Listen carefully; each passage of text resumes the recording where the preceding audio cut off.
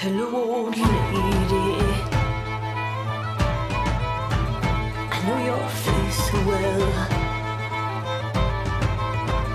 I know it well. She says, na na na na na na na na. Be sitting in your mirror now. Is the place where the crossroads meet? Will you look into the future?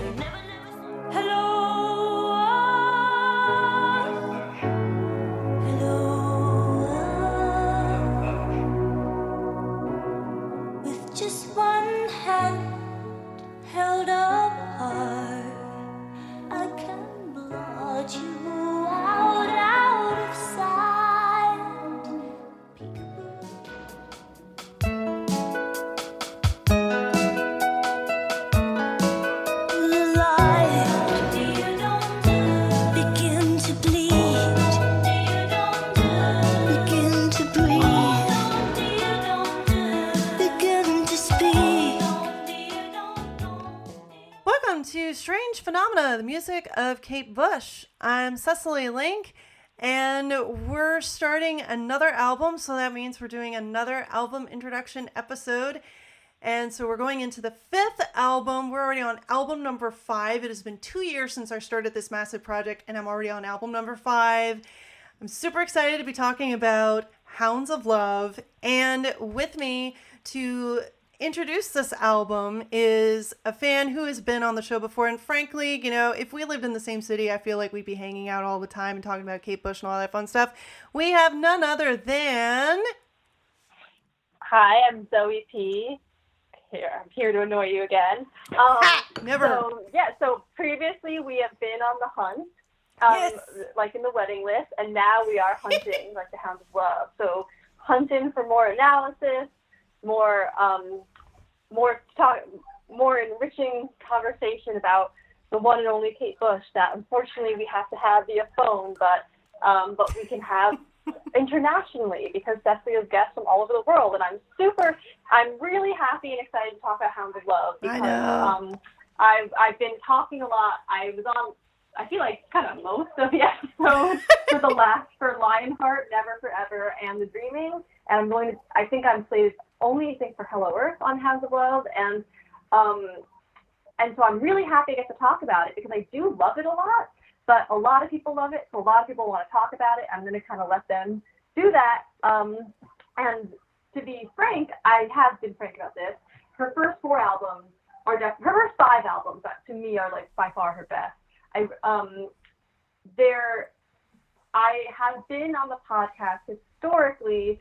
Kind of, if you were listening to it, you might be surprised that I'm the person doing the Hounds of Love intro because I might have come off as if I don't like this album because I kind of talk about how I find it overrated. I don't find it overrated. I love this album a lot. I just find it, I guess what bothers me is how much people only focus on it and not other ones, especially Never Forever and Lionheart, and The Dreaming, but The Dreaming is kind of really well acknowledged amongst our fans. So I'm really excited to talk about why I love this album and what it means to me because it does have a lot of deep personal significance for me, and I think it does have a lot to unpack and explore, and marks a really important part in her career. And as her most well-known album and her most popular album, it's a really important part of music history too because this is the most popular and well-liked album by one of the most important musicians of, I would say, all time. Okay, Mozart, whatever. But of our time. So it's exciting to get to talk about her. What some people, even though I consider The Dreaming her magnum opus, what some people consider her magnum opus, and to dive into the wave after wave, each mightier than the last. So Hounds of Love was released in a couple of different times, but the first time it was released was in the UK, Europe, Australia, and New Zealand on September 16th, 1985. And of course, it's worth noting that the lead-off single, Running Up That Hill, had just come out the month before. It finally, A Deal with God. Don't forget, yes, Cecily. I know, A Deal with God, because that's how she thinks of the song is still A Deal with God. Yes, it was supposed to be called Deal with God, but the record people said that it would be too controversial for a Christian country. But so I'm always like, Running Up That Hill, parentheses, A Deal with God. And that part always reminded me. My eyes roll. Like, really? You think people would get pissed about that? I mean, anyway. You never know. They played it, and Running Up That Hill is a good title. It's made for some good memes. Whatever. Yeah. And then it finally got over to our shores in North America on October 8th, 1985. So it came out a couple weeks later. And then it got re-released with bonus tracks in 1997. That, however, is not the CD version I have, which when we get to talk about our personal thoughts on the album. My version is probably one of the older ones, but it didn't have the extra bonus tracks on it. That came out in 97, and then it got remastered on vinyl in the UK in 2000, remastered on vinyl US August 2010, and then came out in Europe on Kate's Fish People label on May 16th, 2011. And interesting is, as of 1998, this has sold 1.1 million copies worldwide. Mm-hmm. Yeah, and this also is a really big turning point in her career because The Dreaming, unfortunately, was not as commercially successful as the label executives had hoped, although she herself always stands by it and says Well, it went to number 3. That was successful for me. Mm-hmm. I love in interviews from this era. She's still always, when people are like, well, your last album's like, no, it was successful. I'm happy with it. So anyways, and there was kind of this, at this point, people thought she had been taking too long to come out with another album. I know, right? So let's just take a pause there. But anyways, at this point, she had not come out for an album for what at the time was considered too long. Just you wait. And people kind of thought she had faded. There were all these rumors that like she had gained 100 pounds and was in hiding, that she had gone crazy, that she had and there was like in one of the big music magazines, NME, I don't remember which one, there was this article like Kate Bush, like as kind of one of the like people of the past, where are they now? And apparently like literally just a few weeks after that was published, Running Up That Hill came out as a single. Mm-hmm. She appears on Wogan performing it. It's a smash. Hounds of Love knocks Like a Virgin off the number 1 spot. But yeah, speaking of Like a Virgin, this is also a really interesting cultural moment because there was a really big cultural shift between The Dreaming and Hounds of Love. I mean, Madonna came on the scene, who also changed the landscape of what it was to be a woman in pop music. Music videos were becoming, MTV became like a thing. So Kate was existing now as this album artist in a kind of MTV world. This was her first album where she's kind of like in an MTV world. And she didn't really do, Running Up That Hill, the video actually was not played on MTV because it was considered too esoteric, but they did play the Wogan performance. But she didn't really do besides that, she didn't really do much MTV stuff until she did some MTV interviews that are on YouTube for Sensual World. But it's interesting to think about this as her first album in the MTV era. And there's a quote where she said, let me find it, because just kind of in terms of thinking about how this is such a new era, she actually was said in an interview, I've never even seen a Madonna video, and I don't like pop music much. Mm-hmm. So it's weird because Hounds of Love, everyone says like, oh, she was like really tuned into what was going on at the time. It's in and out, like she's both within and removed from what's currently happening in pop music. There's synths, but there's like, when I hear certain songs, I feel like on this album, you hear songs and you think they sound like, oh, this sounds very 80s for sure. But especially certain ones, like The Big Sky, especially, even Running Up That Hill. But at the same time, there's something removed about it. Like, you don't have other pop stars having Tennyson quotes from the back sleeve of the album. She's singing about, like, the fears of the imagination, which plenty of people were. So it's just interesting how she's like, everyone's saying, like, oh, this is kind of her most accessible work. But she wasn't even intending it to be at all. People kind of thought at the time, oh, this is like a response to The Dreaming being not commercial. She's trying to be more commercial. But it really wasn't. It just kind of corresponds with how she was feeling at the time, which we'll talk about, impacted the making of the album a lot. But it really was a seismic cultural change between 1981 and 1985. And when I was looking over the notes that we were doing about this for this episode, and you had said that it's both of and not of its time. Yeah. It is totally right, because on the one hand, and me listening to it, some of the drums do sound very 80s. They just, there's something about the way they EQ'd those drums that it just sounds 80s. But on the other, what other album of that time has something like Jig of Life? Then you have Hello Earth with a Georgian folk song in it, or with Broken Glass from kind of babushka style, and Mother Stands for Comfort, or Constant dun, dun, dun, dun, like a march for, like, you have all these influences that are just like no one else is putting these things together all in one, but yet some of the production, some of the drums do still sound very distinctly 80s. Yeah, I feel like Running Up That Hill, kind of the one that you would hear them, and The Big Sky, but are the ones where you hear them most like, oh, these are like 80s songs. So for example, like there's a party I like to go to. I don't go every month. It's like a new wave / goth, like dark wave 80s themed dance party in Greenpoint in Brooklyn. I live in Brooklyn, and they I have this unique talent for leaving parties right before they play Running Up That Hill. This has happened multiple times where, like, I leave because I'm 85, and whoever friend I'm with will text me and say, oh my God, they just played Running Up That Hill. But anyways, at a lot of, like, there are a lot of, like, in New York and other places, like, 80s theme parties, and they often will play Running Up That Hill, but that's it in terms of, they're not going to play Jig of Life. They're not going to play, like, the other thing, like, even things from side, they're not going to really play Cloud Busting. The only times I've heard those at parties is when I went to, like, specific Kate Bush parties, and, like, Jig of Life at a Kate Bush party pops off, is what I'm going to say. It's all, oh man, yeah. Goes off.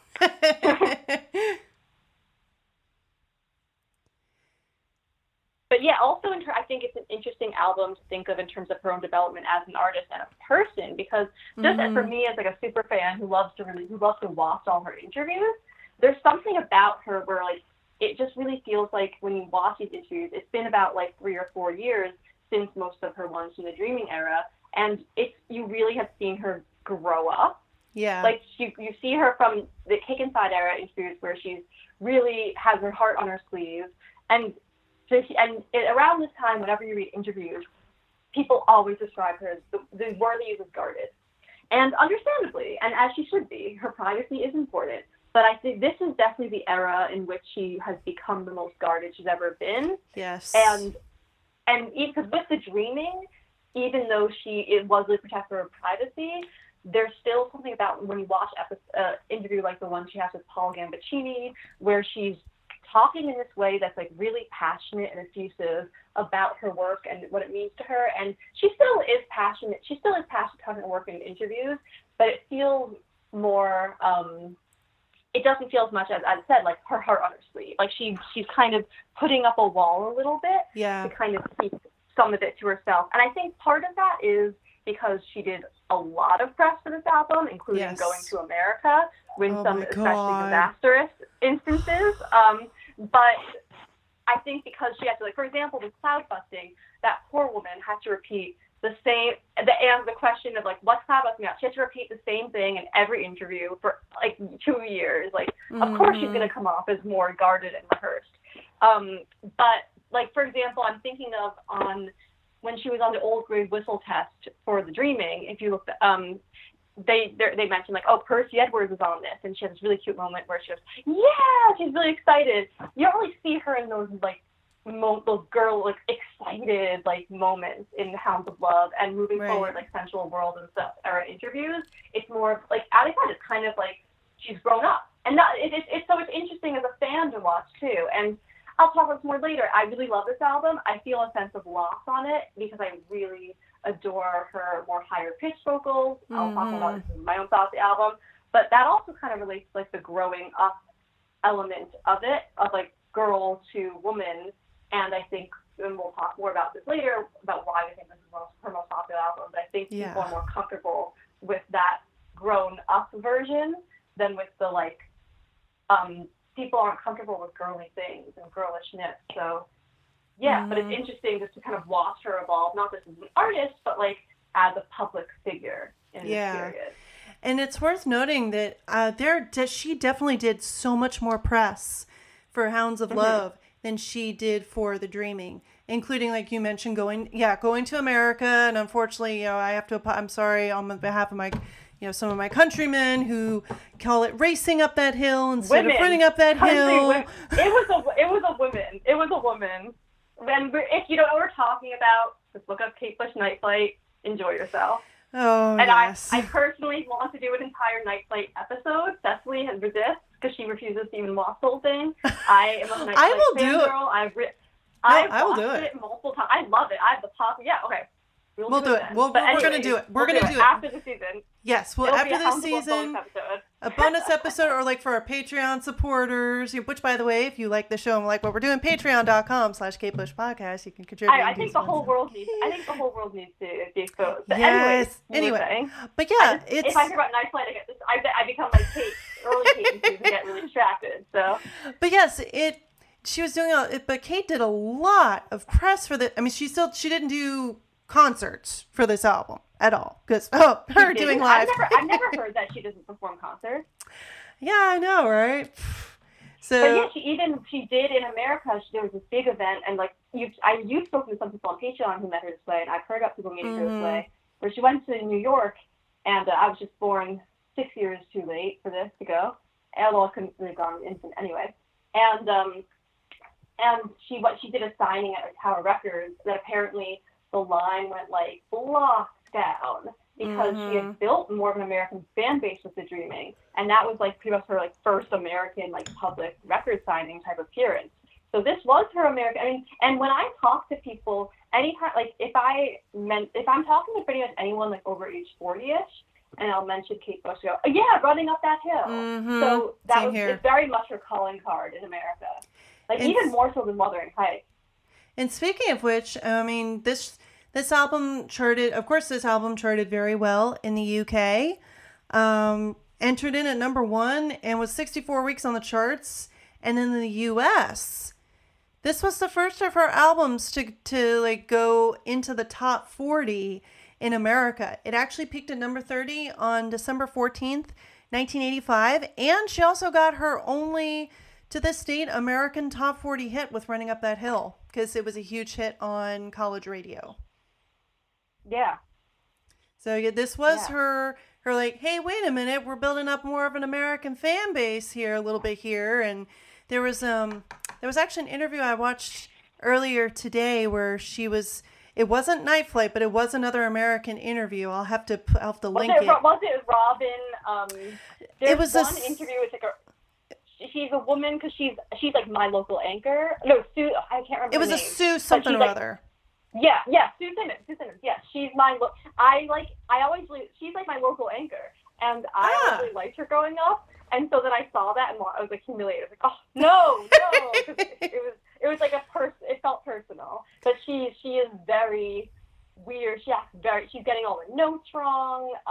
It's a very strange interview, but it is weird because I grew up with Sue Simmons, and Kate Bush came into my life much later. So it's weird because like seeing someone you used to watch on like a kid's show with someone who's like your idol now. It's like, oh, worlds colliding. Anyway, it's not relevant, but American women interviewing Kate Bush has been a interesting pattern. Yes. Yeah, she came over here and did some press. So it seemed like she was more omnipresent than she'd been in quite a while, maybe even since the beginning of her career. Oh, yeah. This was in the UK, especially. This was like the biggest she had ever been since she came out. Yeah. And also along with that, the critical reception on this album was pretty universally well received across all borders. A lot of people wrote like this guy, Jane Solanas in NME said it's an obvious progression of the skills shown on The Dreaming. And Melody Maker, she's way out of sync with everything else that's going down right now. Here she has learned you can have control without sacrificing passion. Somebody from Dermot. That's interesting though, that she's way out of sync with everything that's going down right now. Going down now, because it's kind of speaking like, because clearly she wasn't if it hit a nerve, but she also is. You know, it proves that she can be like, and also when you watch interviews this time, it's like the shoulder pads, the hairspray, it's very 80s. Yeah. She looks so 80s, but so she is tapping into that nerve, but also out of that nerve. And I think that's why people like this so much. I think that's why probably for people, especially at the time, whose first exposure to Kate Bush was this album, was probably really cool because there was like they listen to Running Up That Hill and be like, okay, this is like, I like this, and then like get pulled into something that's more that's different. Yeah. And I will say that so the first week that Running Up That Hill entered the charts, and I know this is going to come up in the Running Up That Hill episode, but the first week it entered the charts was the week that my husband was born. And for fun, one time I gave birth to him. Like the Rocket Man radio gave birth to me because the same year I was born. So I put together a YouTube playlist of what was in the top 20 or something like the week that my husband was born. And I did one for the US and I did one for the UK. And the UK one obviously had Running Up That Hill. And I will say, listening to what was on in the top 20 on the charts when Running Up That Hill debuted at number 9 on August 16th, 1985. is an interesting experience because everything else around it, now I love 80s pop, I really do, but everything else around it, around Running Up That Hill, is so different. Like it's, I listen to it and I just, like everything else, it's so poppy and mainstream.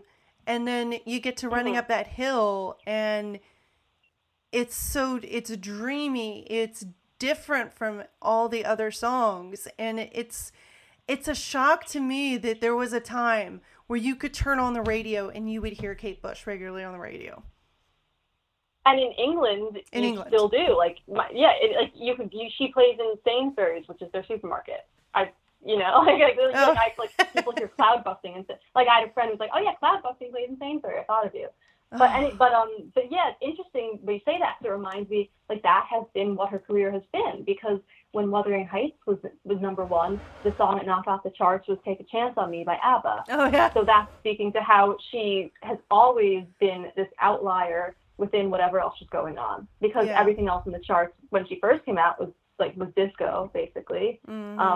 And it's interesting because when I think of Run Up That Hill, it does feel very pop to me, but I guess I haven't listened to, like, it's not like, "We're the kids in America" or something, yeah. But like, it's pop for her. Yeah, it is. And like, it's pop, it's dark.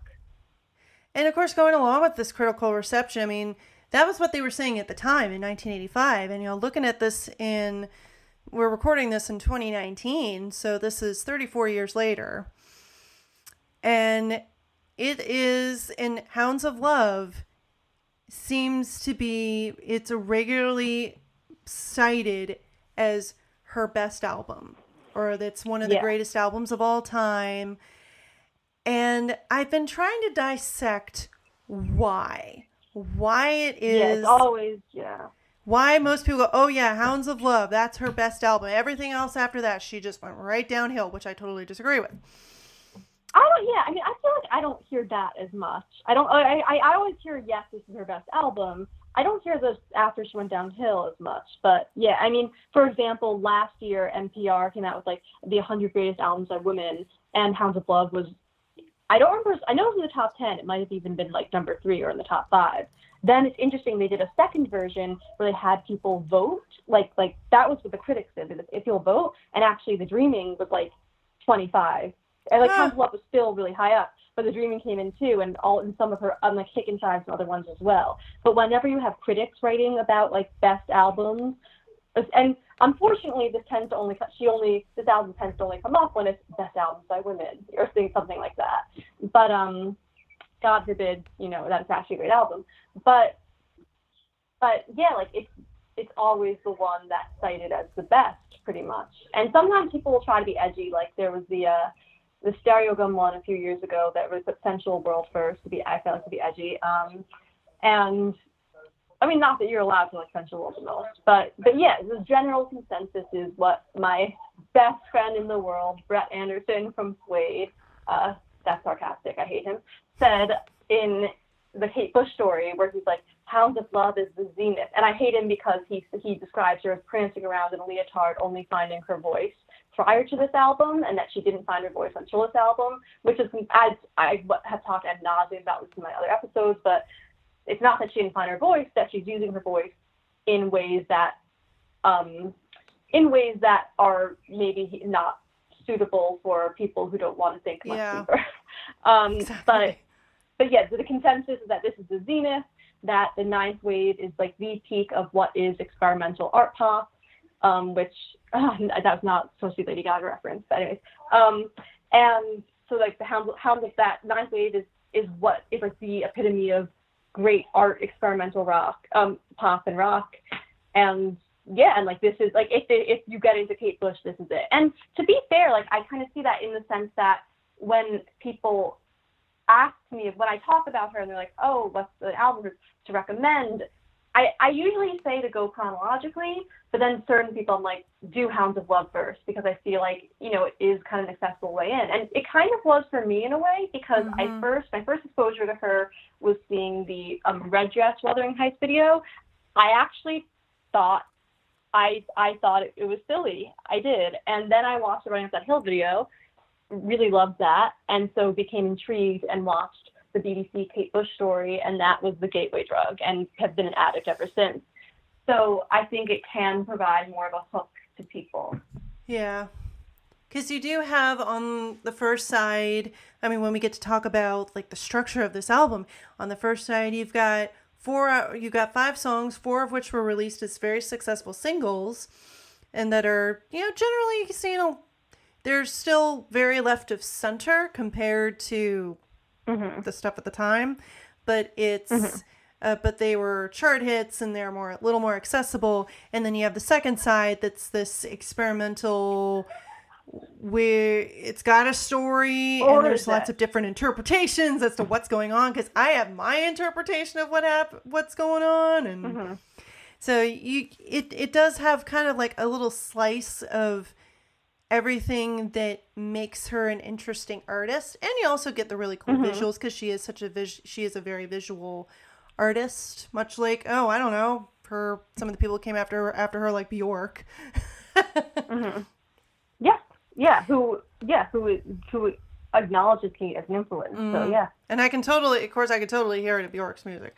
But yeah, it's and I've been thinking about too, like you'd mentioned earlier that some of what some of the male music critics might have liked about this album with her is that she's not, that maybe they haven't said this explicitly for some of them, but that she's not singing as high, that she's singing in a much more like chesty, quote unquote, normal voice. She's singing something a little bit lower. It's not as girlish. It's not as strange as it was before. It's not the type of thing where I heard someone say this about Joanna Newsom once, and I don't want to come off as essentialist in terms of gender, but someone said, like, I appreciate that these are sounds that only a woman could physically make, which isn't necessarily true. I'm sure some men could, but that's kind of especially the first 3 Kate Bush albums. I mean, Johnny Rodden's mother described her as sounding like a bag of drowning cats, which is not inaccurate, and I think that's a great thing.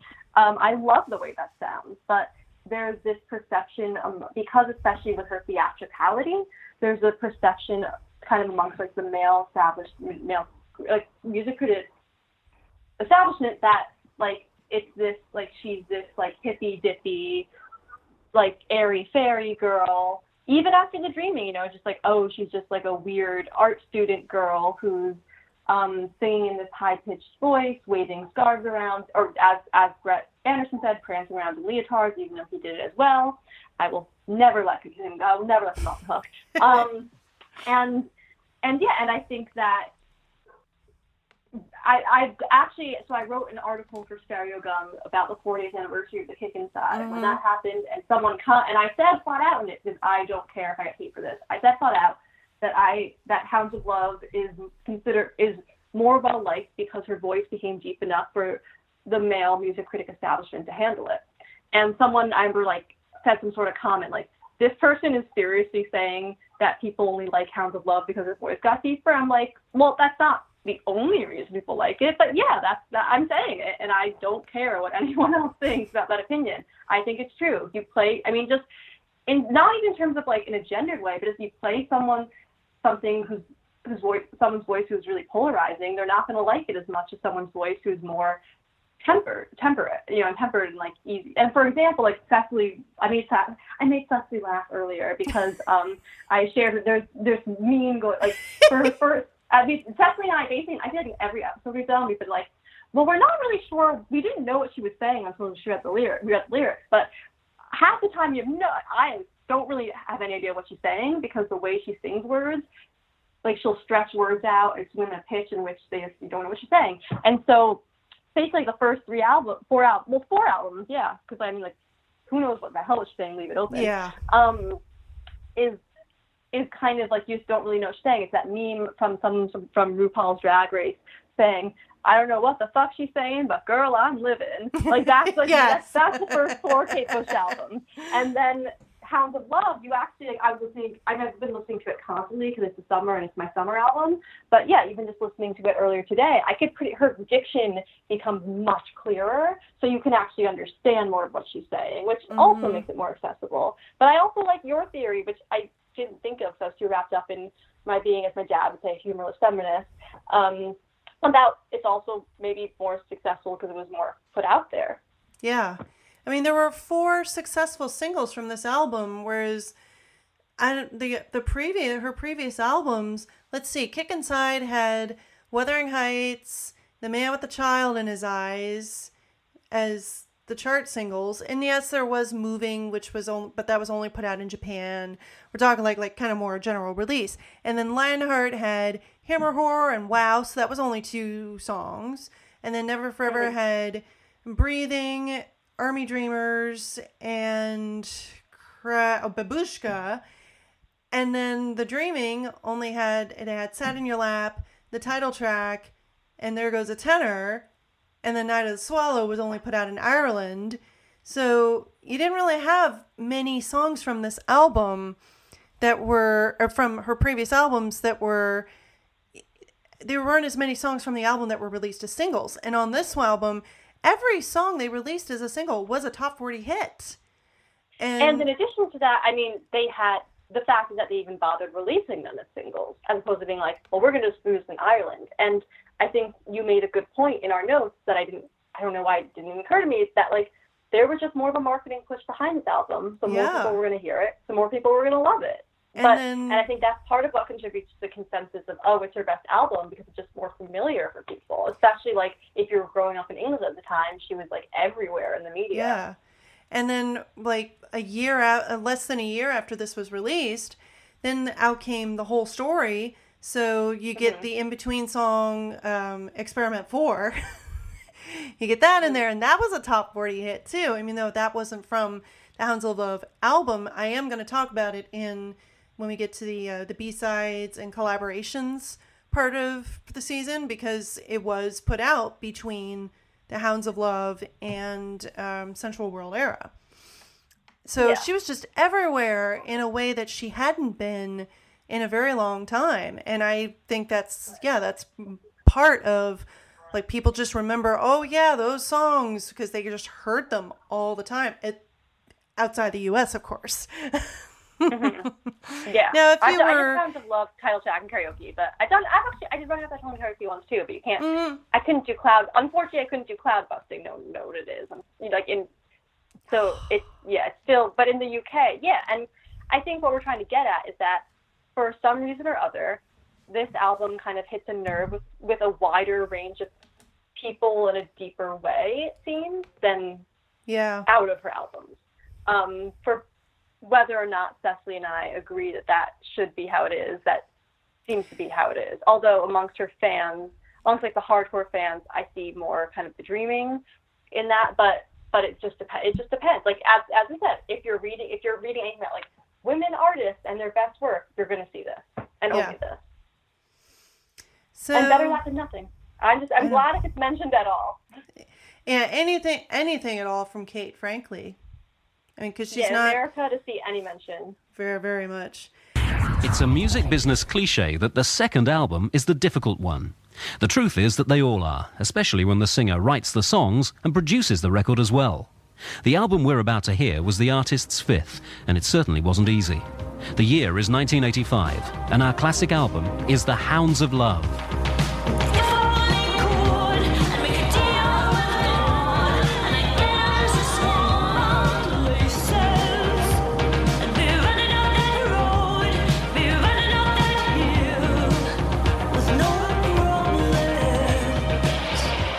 Looking back with me for the next hour is Kate Bush. I think it was probably the most difficult stage I've been at so far. Because the Dreaming, the album before, I'd never produced an album before that one, and because it had a lot of unfavourable attention from some people, I think it was felt that me producing Hounds of Love wasn't such a good idea. And for the first time, I felt I was actually meeting resistance artistically. I felt the album had done very well to reach number 3 But I felt under a lot of pressure, and I wanted to stay as close to my work as possible. And everyone was saying, oh, she's really gone mad now. You know, hey, listen to this. It's a really weird record. But it was very important that it happened to me, because it made me think, right, do I really want to produce my own stuff? You know, do I really care about being famous? And I was very pleased with myself that, no, it didn't matter as much as making a good album. So we started Hounds of Love in our own studio, and I started to find out an awful lot of things that I wouldn't have realised otherwise. I relaxed tremendously within my own environment, for a start. And also on the dreaming, because I was working in such an experimental way, the studio costs were becoming absolutely phenomenal, and I really don't think I could have afforded to have made Hounds of Love in a commercial setup. So here I was in a situation of having as much creative control, really, as I could ever ask for. So we want to talk about, like, I also find the story behind this album particularly interesting, because, you know, you were talking about her being very guarded in interviews, and I definitely agree. There is, like, she does seem to have, like put up the wall there. And I think that a lot of that has to do with how Kate recorded this album, that she had a studio built at her house. She was no longer having to use the company time to go to this recording studio here and that recording studio there, and using and paying by the hour.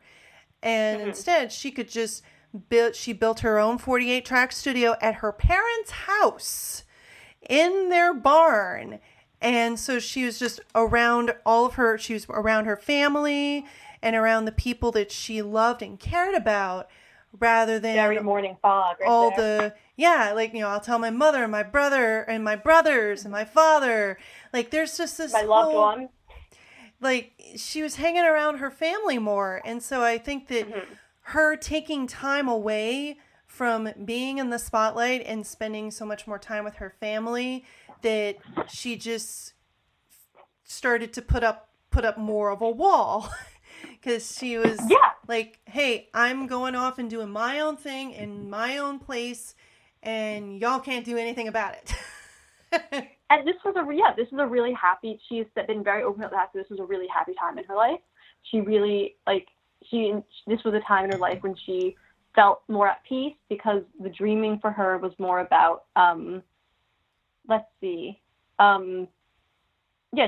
this album, I wanted to get away from the energy of the last one. At the time of dreaming, I was very unhappy. I felt that mankind was really screwing things up. Having expressed all that, I wanted this album to be different, a positive album, just as personal, but more about the good things. Although I actually think there's a lot of darkness, which we'll discuss, especially with the first side, which is supposed to be the side about love. I think it's about the dark side of love. But she says, a lot depends on how you feel at any given time. It all comes out in the music. So that positivity is coming out in the music, and which comes through, because in Under the Ivy, even with the ninth wave, which is a concept half about drowning, it's really ultimately very optimistic.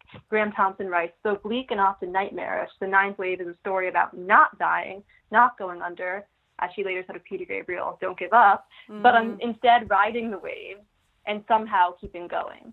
So, So she just, like she says, I took this time to get back to dance more regularly, to garden, to be with my friends and my family. Yeah, as I said, it's this morning fog thing. It's taking stock of what you have in your life and showing gratitude for that and being kind of immersed in that. Whereas with the dreaming, she was working 12 hours at a time, living only off Chinese takeout and weed and chocolate. Mm-hmm. Here she was taking better care of herself. And she has said numerous times that in interviews, I know you have some direct quotes here, although I can't find them, but she said numerous times that, here's an example of it. I know there's this big theory that goes around that you must suffer for your art. It's not real art unless you suffer. And I don't believe this, because I think in some ways this is the most complete work that I've done. In some ways it is the best.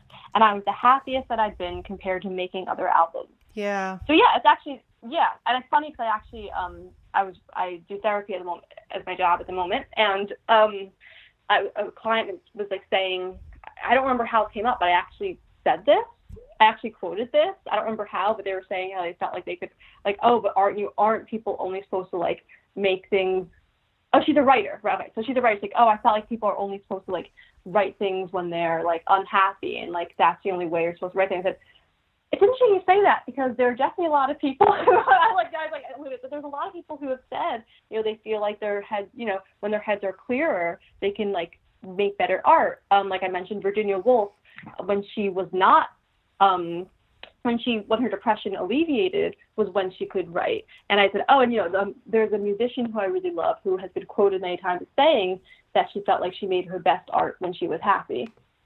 Yeah. So it's funny because that really still does persist. And it's even in terms of just like, not just making music, but life, people kind of feel like they have to focus on unhappiness and have to focus on like a lot of friendships are formed around complaining, like people complaining about things together. Like when you're in a class and everyone doesn't like the teacher, you kind of bond.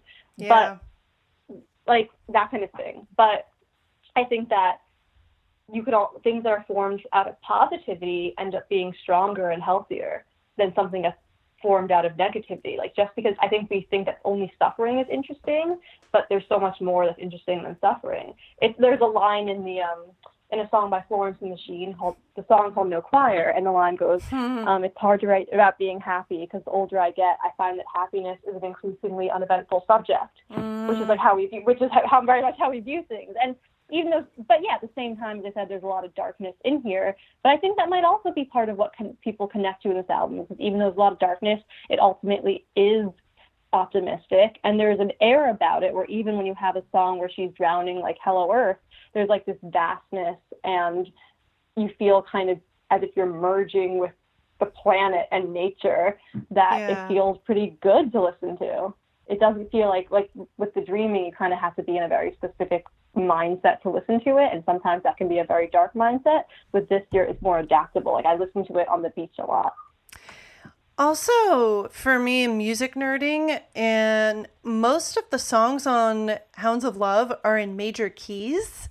Now, it's not to say that if you have a song in a major key that it has to sound happy, but the Dreaming had a lot of minor key songs. I remember you saying that, yeah. Like, All the Love is B flat minor, which if you, like B flat minor was that, if you've ever heard the Funeral March, that's B flat minor. Like B flat minor has this very deep darkness to it. Get Out of My House is G sharp minor. If you would ever want to do an acoustic version of that song, which would be like nearly impossible. I don't think you could. The Dreaming title track, I think, is in D minor. It's like a lot of the songs on The Dreaming are like dark minor keys. This album, I mean, you do start with Running Up That Hill, which is in C minor, which is like a little bit contemplative. But then Hounds of Love is F major. The Big Sky is F major. I think Mother Stands for Comfort is C major. And then Cloud Busting is E major. And then, interestingly enough, And Dream of Sheep is also, I think that's either E major or C sharp minor. C sharp minor is the minor equivalent for E major. But there aren't a lot of songs in minor keys. Quite a few of them are like that Mother Stands for Comfort is major, because to me, and we'll talk about this more, that's like the darkest and most like negative energy. Not negative in I don't like it. Negative in like the vibe of it. Negative energy. So I think it's minor. Yeah. But yeah, and yeah. So what you're speaking to is very true. I think that gives it that more like openness, that open sound. And I think also like the way this album was. You're talking about the way this album was made being really interesting in terms of her building her own studio. Also the fact like many of the songs have neither bass nor guitar, and on the drums she specifically said no cymbals. It's almost like actually that SNL skit with the no cowbells. You can hear that no cymbals. Yeah, and in fact, there's I think it was a bootleg DVD I got from Netflix a couple of years ago. I'll have to try and track it down and maybe put in a sample of one of the drummers who worked on Hounds of Love, and he was specifically talking about the drum pattern that he came up with for the title track, and him talking about there being he's not allowed to use cymbals and how he came up with it. And it was really interesting. Maybe even it's on YouTube. I'm going to try and track it down, because a lot of the songs don't have bass or guitar or cymbals on the drum, so you don't get that nice splash of sound. That was something that Peter, and I mentioned before, that Peter Gabriel was experimenting a lot with, especially on his Melt album that Kate sang on for No Self-Control and Games Without Frontiers. And so you get this kind of darkness with the drums. That was a great fun session. It was really good fun to do. We ended up basically with a setup very similar to this. I think we had 4 toms, but I just set up some toms. There's no snare drum on it. It's basically toms and kick drum. And Kate originally, I think she had a fairly sparse, I seem to remember she had a sparse Fairlight track that just kind of went.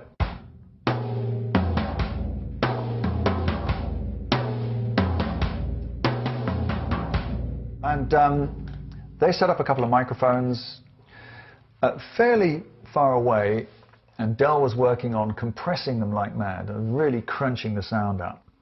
And then I believe we did several layers of drums. But what I was doing is, just like Kate asked Stuart on Running Up That Hill to do the improvisations at the end, I asked if he was just playing the particular fills and then doubling them. He said, no, I was actually doing them with double sticks.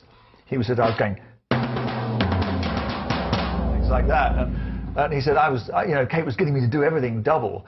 And so what actually happened with Hounds of Love was very similar. I went.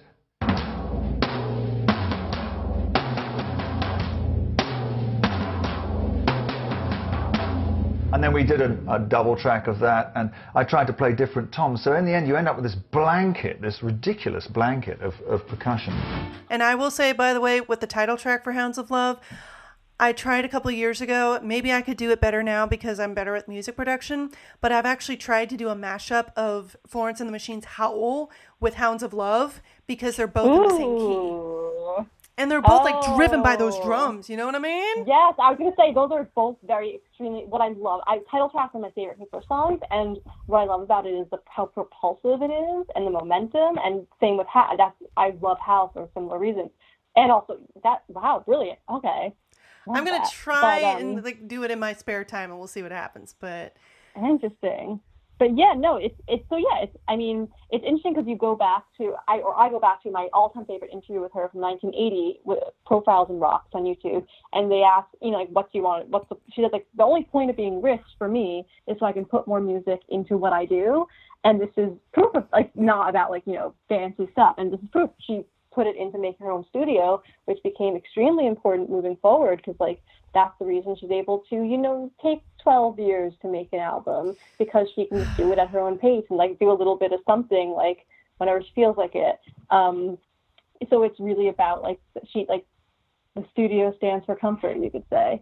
But yeah, so even in terms of her own comfort, the most interesting thing I think about her home studio is that she had no glass. Normally in a studio, you have a glass window between the live room and the control room.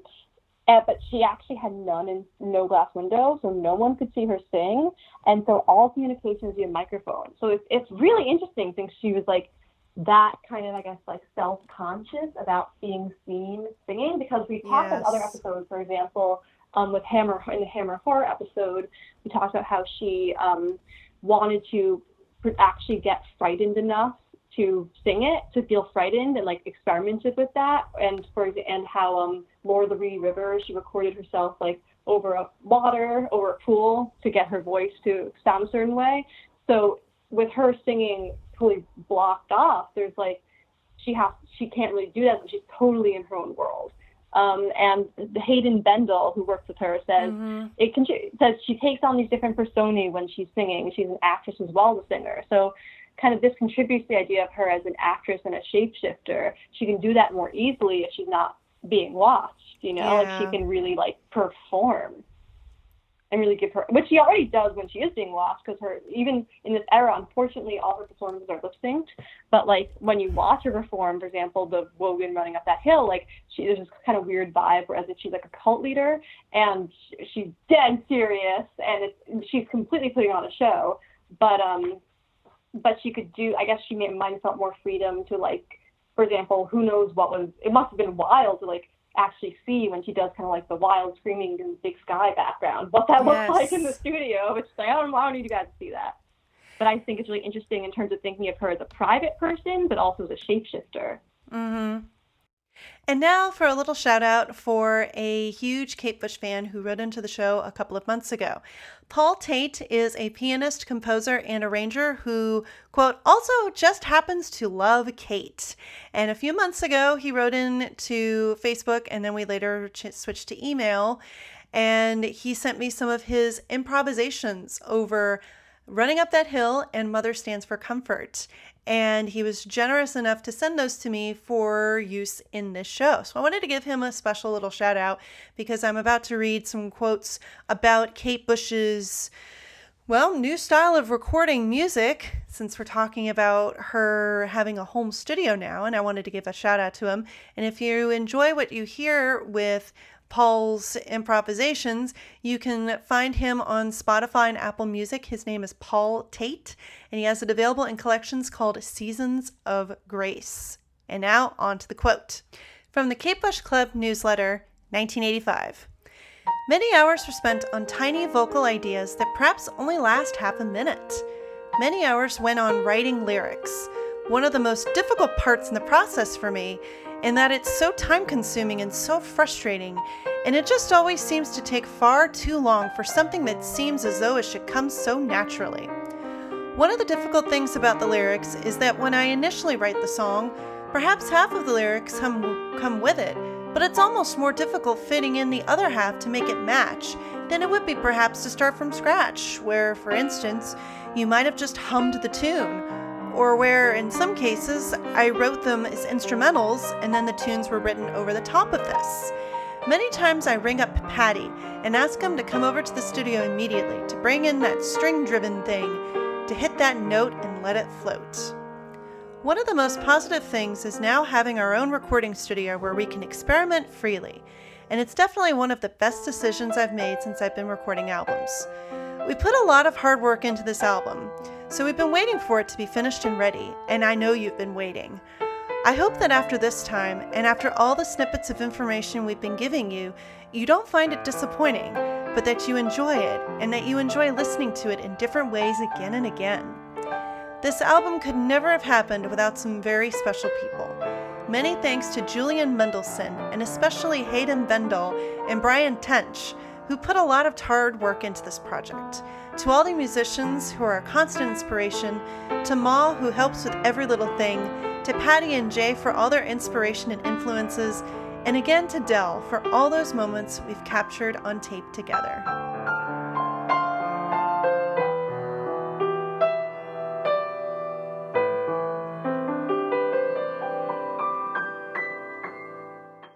And it's also worth noting, too, that for some of those vocals that, especially on the Big Sky and Jig of Life, that she got herself really drunk in the studio, and that's how she came up with some of those background vocals. And I hear that was especially prominent on Jig of Life. And you can kind of tell because she's like she's sort of slurring a little bit. Like I would have thought more Big Sky, so it's funny you say that. But I heard it was for both of those, that she felt like she needed to get drunk to get into this letting go kind of persona, you know? Mm-hmm. All, as Ashley mentioned, Kiss, all my barriers are going, let go, let go. Mm-hmm. Yeah, she could build her own studio and just go at her own pace. And what I also think is really cool about so she's got this new recording studio, 48 tracks, all the state-of-the-art equipment, and that rather than re-recording any of her demos, that most of the demos for her songs, especially Running Up That Hill, were actually expanded on in the recording sessions. Mm-hmm. So some people, what they might do is go in, record a quick demo, and then they kind of like leave that aside because, oh, wait, we're going to play it faster. We're going to do X, we're going to change it in X number of ways. But instead, she took the songs, like the basis for the songs, and started expanding on them instead of just tossing them away, which I think is she can do that with her. She's got her own studio and she's not on company time. Mm-hmm. Yeah.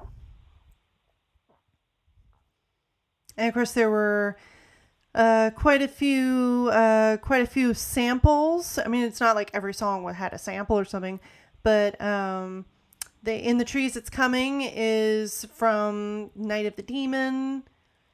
And then, which is so random. Oh my gosh. I've seen that movie. Like, I saw it years ago on my first date with this guy I briefly dated who looked like young Daniel Day-Lewis and was Irish, but smelled really bad, so I had to dump him for that.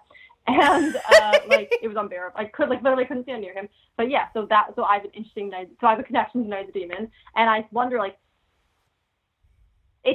wonder why when she was coming up with this, it makes a lot of sense for the song, the It's in the Trees It's Coming.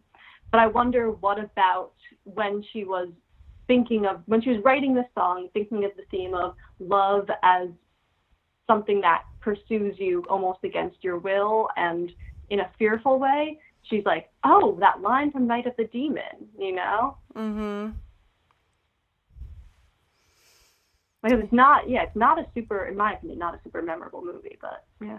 Yeah, that's what I've heard. In fact, by the time this comes out, though, I probably will have watched the movie because I want to watch it for the title track episode, just to kind of see what this is. Yeah, it's literally not related at all, but yeah, it's like, 'cause she's always pulling, because the way that she's traditionally pulled more from literature and film is like for doing something like The Infant Kiss or The Wedding List, where it's based on a movie. Mm-hmm. This is like as opposed to sampling. So this is an interesting turn. And there's of course the Nosferatu from Werner Herzog, Nosferatu in Hello Earth. I can never pronounce it, Georgian chanting, but it is a traditional chant, but it is from how she found it is from the 1979 wonderful. Well, there's two versions. There's an English language version. There's a German language. Watch the German language one, much better.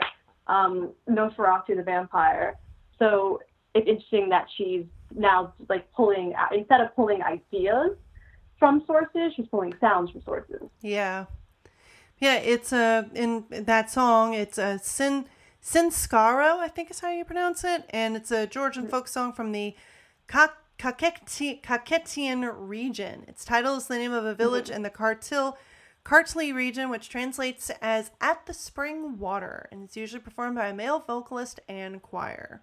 And it's the Wikipedia article, they mention it being used in Nosferatu and Hello Earth. Mm-hmm. Yeah, lots of just different little things that she's pulled in to make this very intriguing album. And I mean, speaking of like the intriguing album, has a really neat structure to it. Yeah, unlike it's not like anything she's done before. She has, I mean, for like when we talk about Never Forever, I kind of think of Never Forever in a similar structure where the first half is these songs, and I call in the Never Forever intro episode, and in the episodes about the songs from that half, I refer to it as like the Diva trilogy, where you have Violin and The Wedding List and The Infant Kiss, where all like balls to the walls or ovaries to the walls, whatever. So where those are just like, I feel like side two and the side two of the Dreaming also are about like going as wild as possible. But this is actually connected by a narrative, and it's a thin narrative, but it's still a narrative. And it's interesting in terms of being a thin narrative because she does the same thing years later with Ariel. So like the story of the night. So side one is Hound of Love, and side two is, it wasn't really officially called this. I don't really know how it ended up. Well, it's called because the poem on the back we'll talk about. But side two is The Ninth Wave. And she described it as being about a person who is alone in the water for the night, about their past, present, and future coming to keep them awake, to stop them drowning, to stop them going to sleep until the morning comes. And then kind of what's going inside that person's mind psychologically as they're drifting in and out of consciousness. So it's not like this complex story of the hero's journey, but it's all about like these things that are entering in and out of the mind. And it's interesting because in Ariel, the second half is An Endless Sky of Honey, which is literally just about the passing of a day based on nature and like sensations. So even though these are concept albums, they're really just concepts of that. she's kind of in a way, like challenging the notion of a concept album, that a concept album has to be epic. It can be like intimate, especially Endless Sky of Honey. But even here, like this is very much about someone's psychological state, as opposed to like, here's the concept album about like, you know, world peace or something. Yeah. People like concept albums about. Or like even like I'm thinking of like Artist that gets compared to her a lot. Bat for Lashes, her second album is supposed to be a concept album about like kind of two sides of herself. There's her and then her like alter ego Pearl, who are kind of like battling it out. So this is just about like what's going on within one person's head, which is really interesting. Yeah, I mean, it's on the wall. I can't be left to my imagination. Yeah, she says in Dream of Sheep. And see, yeah, in the first side it's supposed to be all these like stories, I guess songs about love, but it's not puppy love. It's like trying to understand your partner and where they're coming from, or it's feeling afraid of love coming to get you and tearing you up.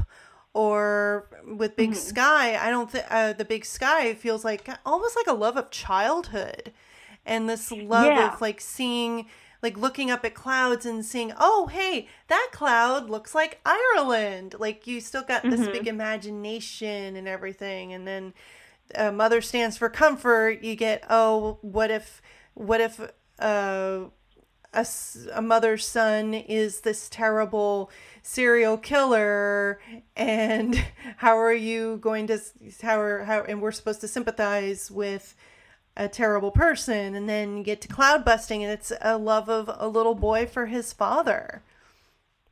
Yeah, like all of it. She described that side one is, because I think if you don't think about it, you're just like, side one has these scattered songs put together, and side two is a concept piece. But she doesn't see it that way. She says that side one is linked by love.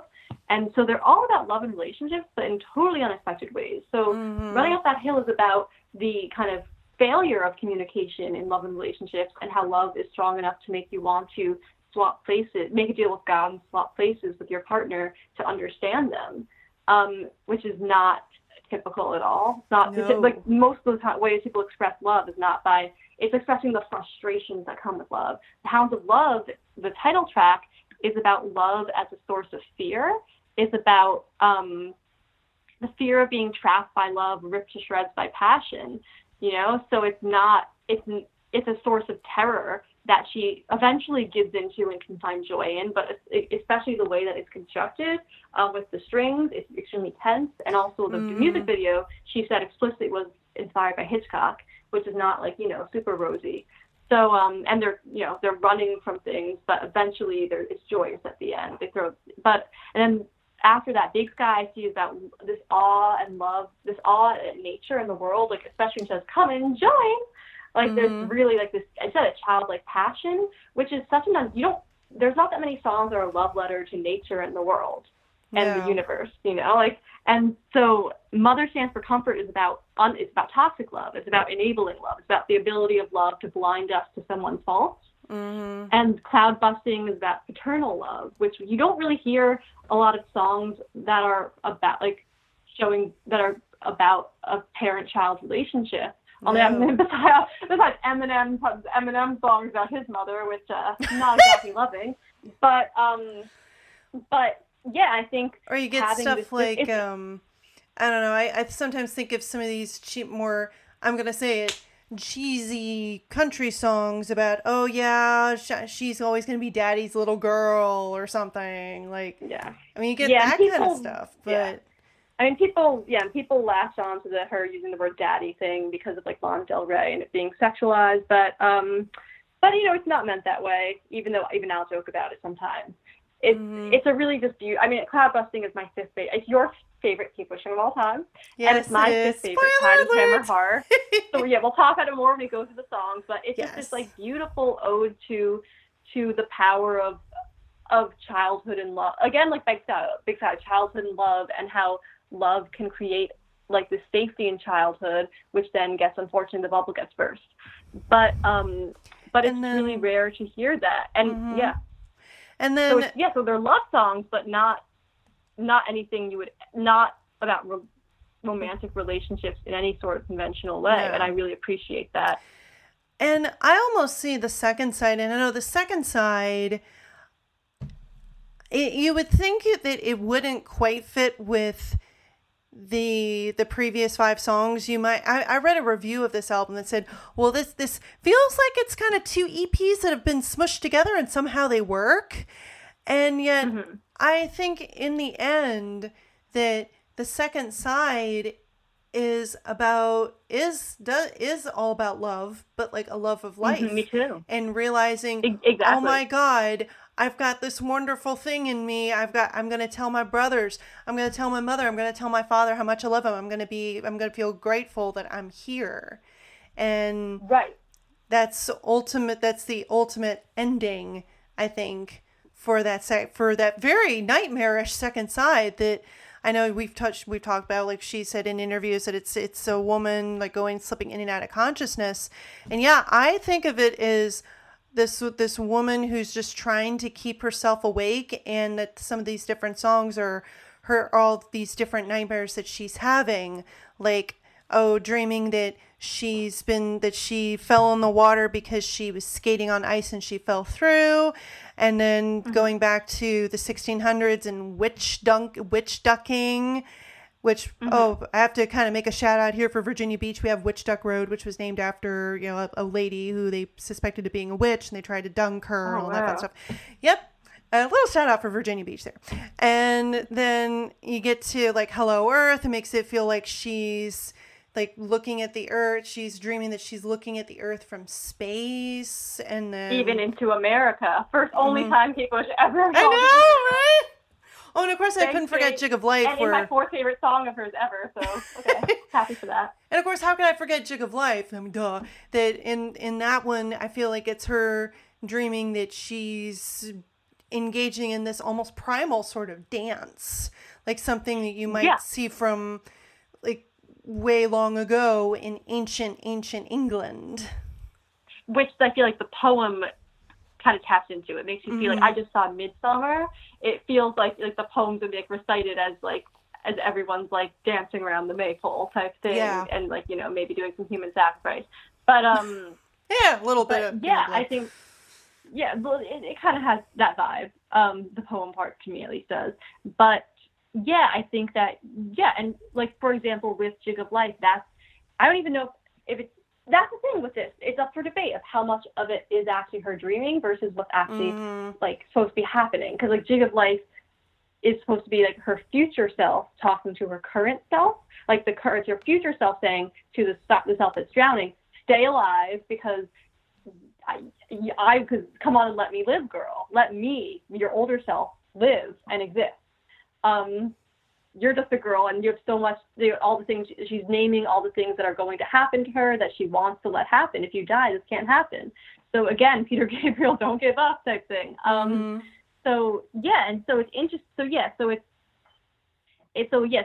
it's described Under the Ivy is that the girl in the water, I don't know why Joanne Pop doesn't say woman, but Kate sometimes is girl too, in the water is visited in real time by events around her, but also by memories, future projections, hallucinations, and possible past lives. So even if Waking the Witch, you can say, she's having a nightmare, she's a witch.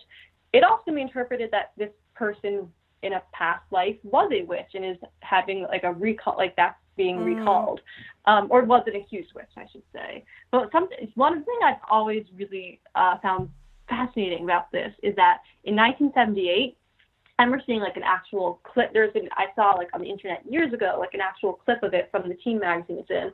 But in this teen magazine, they asked her like, what's the strangest dream you ever had? There's this picture of her, her arms over, it's this really pretty like goth type picture. And she says, they asked her what her strangest dream was. She says, "I'm sitting on this raft in the middle of a gigantic ocean. There's no land in sight, just limitless water. Yet I have no fear and no desire to be rescued. Just a feeling of complete peace." So like she predicted her own future. She's like, she was like almost planning this in 1978. It's really uncanny to read. And then especially when you see the visuals for the Before the Dawn and Of Dream of Chief, where she's, but it's funny because in the dream, she's at complete peace and no desire to be rescued. And this is turmoil. This is needing to rescue. Like if you fall into peace, you're going to die. that's complacency. Yeah, you're going to roll over and just drown. Right, but what Graham Thompson says in Under the Ivy is that he describes the ninth wave as being a distillation of 25 years worth of Bush's fascinations, nightmares, and recurring obsessions: the sea, very true, witchcraft, death, the supernatural, the dangerous power of the senses, feelings of exclusion, the thin line between reality and fantasy, if indeed there is any line at all. For don't we all exist most completely and vividly within our own minds? So he says that you mentioned this line before, I can't be left to my imagination is the key line, for above all, the ninth wave is a panicky swim through the murky waters of the human psyche. Bush creates a stark, dramatic scenario, being lost at sea, to suggest that what lies within our heads and hearts is more terrifying than anything the world can throw our way, and yet therein also lies our most precious and creative resources. And yeah, I think that's a great analysis.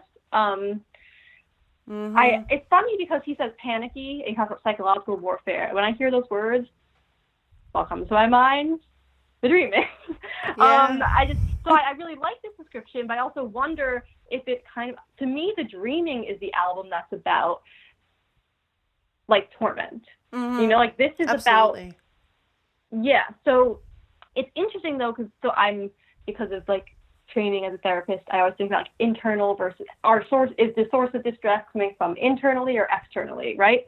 And I feel like he does have a point in the sense that the dreaming, as Kate Bush herself said, is that the ways in which human people are fucking things up.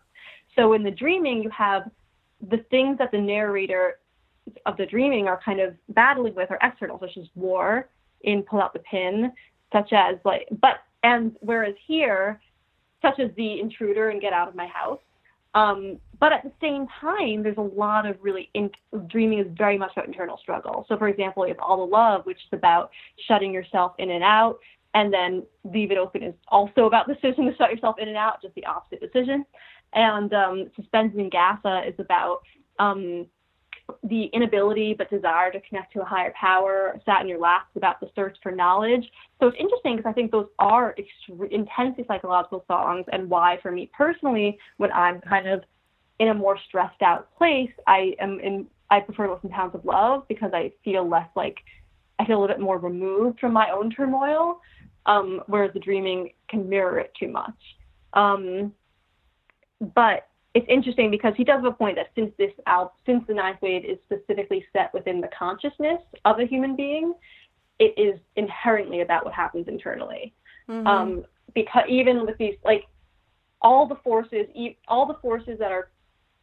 that the person's struggling with, whether or not to live or die, the feeling in Watching You Without Me of feeling estranged and displaced from family, the feeling of Envy of Sheep of being left to your imagination, of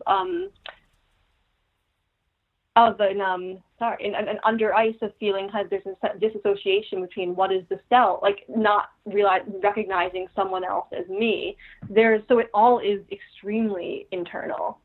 Even though I think the dreaming is as well, but it's also coming from more. It's like the different narrators this is one narrator. The different narrators in the dreaming is tormented more by internal distress kind of caused by the state of the world, whereas this one narrator is facing all conflict because of internal distress caused from being in and out of consciousness. Yeah, absolutely. But it's interesting because I don't think of this as a panicky album. I mean, like Waking the Witch is super hectic, and Jig of Life is also that's not clever, but like bombastic. But yeah, it doesn't feel panicky. And Under Ice, yeah, I can see Under Ice is panicky, but it doesn't feel panicky. We'll talk about this when we talk about personal thoughts, but both of us have this feeling of like this connection to nature and kind of like open vastness when it comes to this album, as opposed to like with the dreaming, the more like claustrophobic feel. Well, kind of speaking of personal thoughts, I mean, God, this album, the first time I really heard this album in full was when I got it for dirt cheap at a pawn shop in Hawaii when I was on vacation with my parents in like 2005. It was right as I was becoming a fan. And I'd heard a couple of songs from Hounds of Love from Flashback Alternatives. I talk about Flashback Alternatives a little bit on the show because they really exposed me to the more underground 80s music, other than the stuff that just gets like the same 15 songs that get played for flashback nights. And so I heard stuff like Running Up That Hill. Around? It is still around, yes. I last checked flashbackalternatives.com. You go there and they have all sorts of 80s stuff that you've never even heard of. And they have a lot of Kate Bush. Great. And I used to hear a lot of Kate Bush on there. And I heard Running Up That Hill. I would hear Cloud Busting. I remember hearing Waking the Witch once, which kind of freaked me out a little bit. Like, because out of the context of the album, it was like, okay, what in the hell is this? But I hadn't heard the album as a whole until I got that used copy. And I think it was an older copy, because the CD, when I look at the side, it's thicker than a lot of modern CDs, but it was still playable. The liner notes were definitely a little bit worn, but the CD could play. And I put it on in the car to play for my parents, and needless to say, they did not ask me to play it again, because they were kind of like, I think it was by the time I got to The Big Sky, and they were just like, what is this? Like, okay. That's interesting that the first two songs would turn them off that much, when it's the first two are kind of the most accessible. I know, but right? anyways. But at any rate, I remember listening to that album a lot while I was in Hawaii. And so when I think of Hounds of Love, I think back to driving around Hawaii with my parents and seeing nothing but green, seeing big blue skies, lots of big puffy clouds. Quite a few of them were gray because this is Hawaii, and so it rains like practically like every 15 minutes because it's Hawaii. And I think of like being young and just being out in nature and seeing just big rolling hills and mountains, and even driving all the way up to Haleakala, which is all like, it looks like the surface of Mars.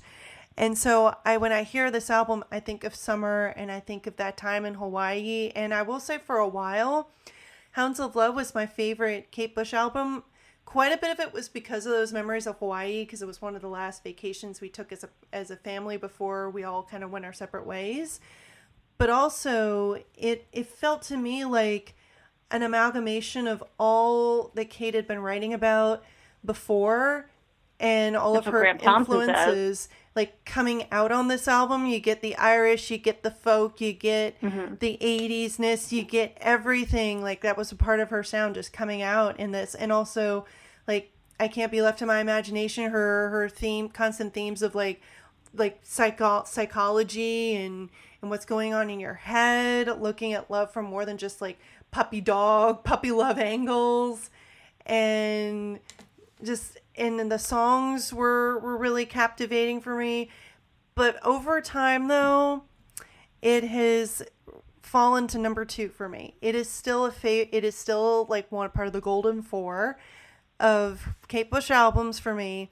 But The Dreaming, I'm sorry, like, I know many people think of this as her best album, but I gotta say, for the batshit craziness of The Dreaming, I gotta go with The Dreaming for my favorite album, because there is experimentation on this album. Yeah, there is still experimentation on this album, but it feels more controlled than it did on The Dreaming. But I like the batshit craziness. Which is what people prefer about it. Mm-hmm. They like that it's more controlled. But I actually would argue with that. I don't think, I mean, based on what I've read about the making of both albums, it seems like there's more control, but people kind of, even at the end of the chapter of The Dreaming, about in Under the Ivy, Jim Thompson says, like, next would be controlled chaos or something.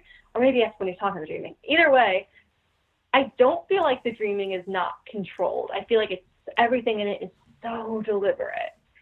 So I feel like this is almost a little more stripped back. Like, it's less cluttered, but the clutter isn't like someone hoarding and just hoarding and hoarding. It's very planned.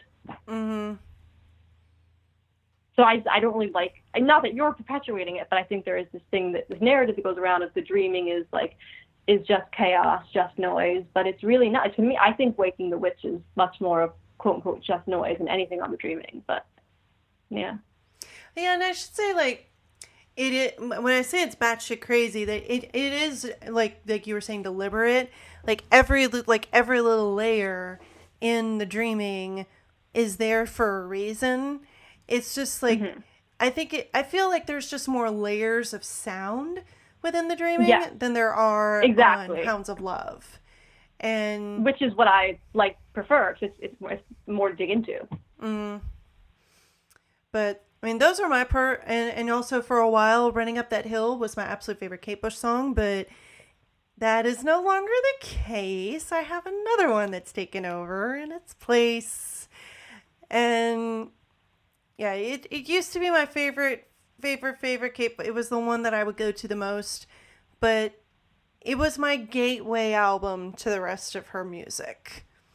Right, and that's why I think it's a good one to recommend to people as a gateway. And it was for somebody like me who didn't really listen to a lot of really experimental music growing up, and so I wasn't used to unconventional music. This was it was still a little bit for me to swallow in some ways, but it did help me to ease my way into the rest of her stuff. Yeah, and I think that it served that purpose for many, and that's why it's a good, I said, a gateway. So when this was recorded last Saturday, I had not found the following quote, and I really wish I had found it beforehand, but oh well, better late than never, so here we go. This is a quote from Rock Over London, an interview aired on radio at the end of December 1985. And this is about why the second side of Hounds of Love is called the Ninth Wave. The interviewer says, "You call the second side the Ninth Wave, and you quote Tennyson. Why?" Kate: "Well, rather than it being inspired by Tennyson, as a lot of people have presumed, it was completely the other way around, in that I was looking for a title for the piece, and there was no line from the songs no title that was really right for the whole side. So I started looking through books for quotes, etc., and just found this quote from the Ninth Wave about the Ninth Wave that seems so parallel. The idea of waves moving in cycles of 9 so that it all builds up to the 9th and then begins again.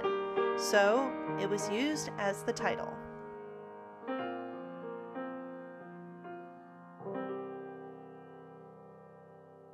Yeah, before I think the personal thoughts, I wanted to talk in regards to the ninth. I think something interesting to talk about in regards to the Ninth Wave is why is it the Ninth Wave? What is the Ninth Wave? Yes. Why 9?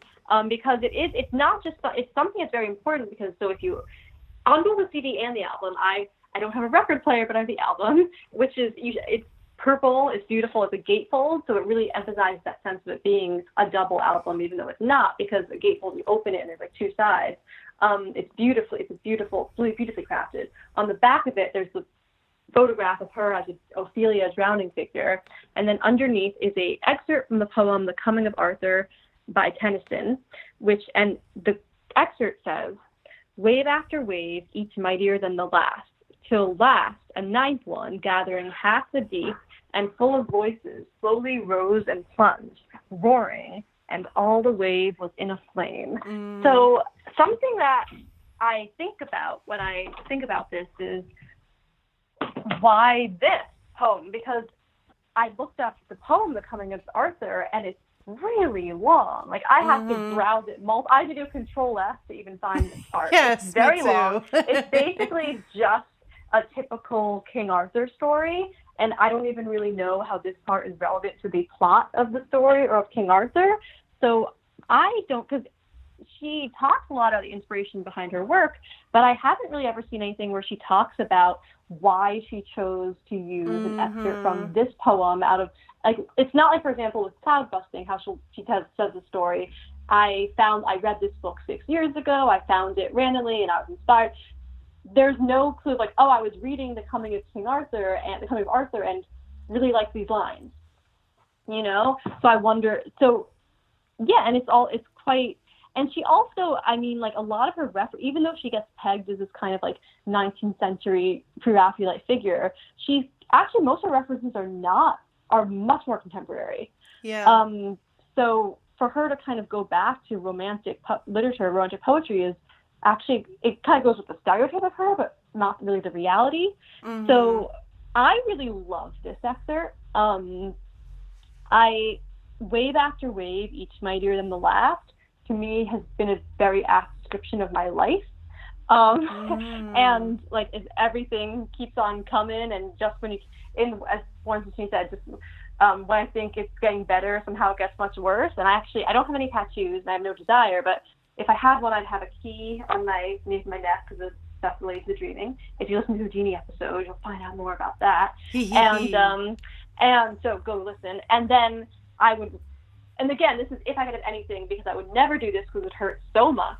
I would have my ribcage in the exact font that it's printed on the back of the Hounds of Love album, wave after wave, each mightier in the last. I think that's like a really interesting way to approach life, especially if, in the way Graham Thompson describes in Under the Ivy, the lesson is to ride the waves and not not be drowned by it and not run away from it, and to ride it. And now it's funny because right now I'm in Fire Island where I go every summer, and I'm terrified of the ocean. I don't swim.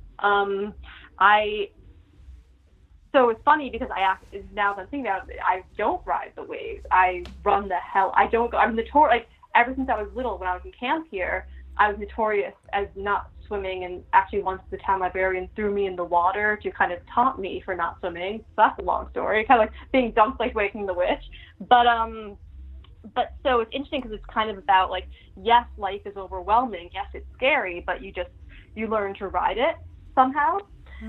But then it's interesting, till last a ninth one, gathering half the deep and full of voices slowly rose and plunged, which is what happens in the ninth wave piece of music, because it's full of voices. Waking the Witch is full of all these voices from past lives and all the people telling her to wake up. Under Ice has the deep voice Kate and regular voice Kate. Jig of Life is the voice from the future coming to visit the present. In Hello Earth, you have the voices of the two. I guess we'll figure this out more I'll be on the Hello Earth episode, but those two American Jews on the walkie-talkies talking. So it is full of voices. And so, like, just like this wave is full of voices that slowly rise and plunge. But interestingly, until in the poem, in the excerpt, it roars and the wave is in a flame, which kind of indicates this isn't what happened. It's almost apocalyptic. It sounds like utter destruction and something terrifying, but in the ninth wave of the music, it ends in the wave crashes and you're calm, and it's been written and there's calm. Yeah. So I wonder in a way almost why she didn't end it like, and full of voices slowly rose and plunged, and included that last line, that roaring and all the wave was in the flame, because that really is scary. Which it's meant to be, but it's not the note that it ends on. So it's interesting because she hasn't talked about it.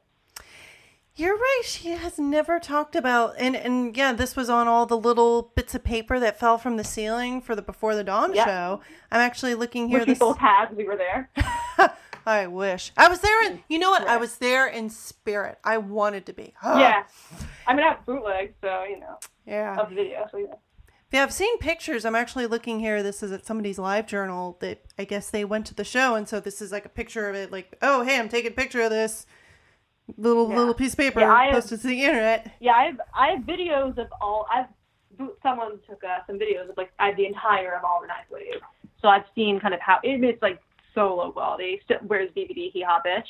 But anyways, but yeah. So the thing is, clearly this poem remains extremely important to her, but it's so important, and yet she's never talked about, like, why the coming of Arthur. Because as I said, it's this long poem. Like, was it assigned for school when she was young? Because it's the type of thing that would have been assigned for school when you're a Catholic schoolgirl in England in the 70s. And so, it's a very, like, the quote itself fits perfectly, but the actual poem of the coming of Arthur doesn't fit at all. So if someone does think it fits, please write in and tell us why you think it fits. I'd be curious to know. But yeah. Yeah, because that's where the title "Ninth Wave" comes from. Yeah, and looking at this poem, looking at just this verse, I agree with you that it's an apt. It works for the second side of the album, but also I look at this too and see that this could be almost a metaphor for Kate's entire career every time she puts out an album. Maybe that's kind of like going way off the deep end, No pun intended, actually, seriously there. But like wave after wave, each mightier than the last. Like every time she's putting out something new.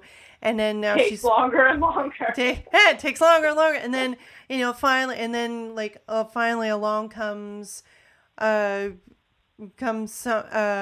something for the public and, full of voices. I mean, she's always doing tons of background vocals that are always doing their own thing. Except on Hounds of Love title track, which notably has no background vocals because her leading vocal is that strong. I think that's incredible. Oh my God, I've listened to that song so many times, I've never even noticed that. Really? Holy crap. Yeah, there's no backing. Yeah, and that's to me a huge part of what makes the song so incredible, is that it's completely the sheer force of it, and as I said, so propulsive. It's just one voice. Yeah, Del Palmer actually points that out in the Kate Bush story. That's otherwise I wouldn't have known. Thanks, Del. Oh my God. Yeah, I do wish that she had talked about what this means to her, other than, it just all sounds cool. Which it very well might just come down to, I don't know, it sounded cool and it made me think of this thing. Right, but in terms of it sounding cool, like where do you find it to sound cool? Because that poem is long. So that was a sidetrack. But generally, like in terms of what Cecily asked, like my personal thoughts, yeah, I love this album. Let me go through my notes. It always, as I said earlier, it's like my summer album. It makes me feel very connected to nature. And so, like, for example, she has a quote where she says, from this era, I sit at my piano and watch skies moving and trees blowing, and that's far more exciting than buildings and roads and millions of people. Yeah, I'm a New York City native, born and raised, and it's the summer right now. Ever since I was 4 years old, I go away every weekend, and it's really important to me to, like, I'm never, ever happier than I am when I'm lying on the beach completely zonked out. And so in this album, nature is both exciting and a source of joy, the come and join in the big sky. And it's also a sense of anxiety, which is like the sea almost killing the protagonist of the ninth wave. So in Hounds of Love, Graham Thompson says it's an album positively propelled by nature, soaked, no pun intended, to its bones with a tremendous stimulus from the outside. The elemental rush isn't present only in its words, with their countless references to big skies, rain, clouds, etc., but also in the sound. So what he described as elemental vigor is what I really like about it. I feel, I'll talk more about this in Hello Earth, but it's that song more than all of them. I just feel like this is the album where I listen to the most unexpected things on the beach. And I read very unbeachy beach books. I remember reading Jude the Obscure on the beach, and children are killing other children in that book, and this is beach read for me, but that happens you're goth. So, I often listen to this on the beach, and I make sure that when I'm walking on the water, I'll take a little walk, I have Hello Earth on, I'm connected to the elements, I'm looking at the sky. It's all coming together.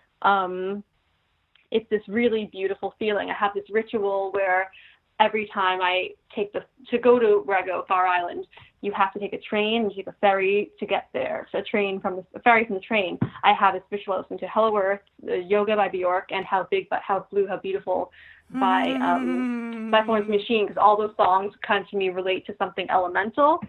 And so I just really like that feeling of even when I'm walking in New York, I live in Brooklyn. I'm lucky to live for the moment at least, hopefully at least gets renewed, in an area where there's a lot of trees. And so I like walking around, and even the songs, not all songs are about nature, Mother Stands for Comfort sure as hell isn't, or Under Ice, it makes about ice, but something about it feels, there's this openness and airiness to it that kind of makes your mind feel a little more open, that I really appreciate. And I have a lot of, I have some really positive memories connected to it. I have this really wonderful memory of me and my first love in the back of a taxi in London after we were coming home from my club, extremely inebriated, and just singing. We put on one of our phones, this album, side one, sang the entire album, or sang the entire side one, Taxi Driver goes, I love Kate Bush. So, like, that's one of my best memories ever. So I'll always kind of think of that with Hounds of Love. But yeah, Hounds of Love for me is kind of this really beautiful, you know, I will, till the day I die, argue that not one, like, that all of the Ninth Wave combined is not as experimental or interesting as, like, any selected 2 minutes of anything on The Dreaming. But at the same time, it has a nice calming effect. I really like, and I'll talk about this more when I kind of go briefly. I'll go very briefly to save time through the songs, but I like that it ends on this kind of note of like gratitude. And yeah, it's a nice, it's, as someone with anxiety, it's kind of a album that's good for that, in terms of like making you feel a little less anxious, because like, and kind of bringing a lot of things together. Also, it's funny because I often know if I listen to it when on the beach, or like if I'm trying to listen to it in a way where to get that openness and airiness I talked about, I love Running Up That Hill, I'll skip it, because Running Up That Hill, it feels, as I said, like kind of more of its time, more like 1980s, whereas I feel like the other song, and same with Big Sky, but I feel like the other songs have more of, and it's about like this very interpersonal relationship dynamic. And it kind of has that building storminess to, like, after one of the less exchange experience, how it like really builds.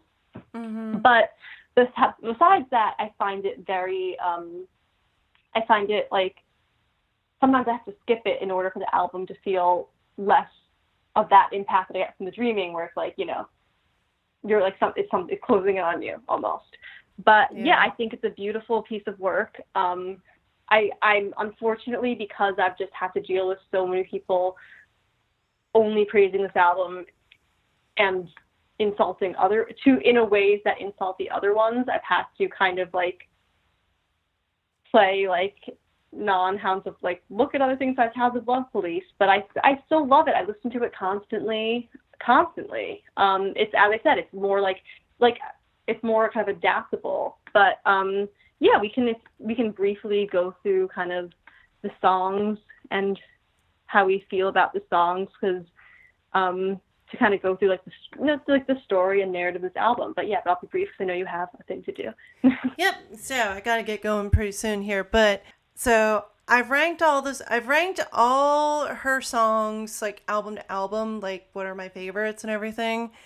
And okay, spoiler alert, Cloud Busting is not only my favorite song on this album, but it's my favorite overall of Kate Bush, for reasons I'll get into for the Cloud Busting episode, although between you and I, you know my reasons.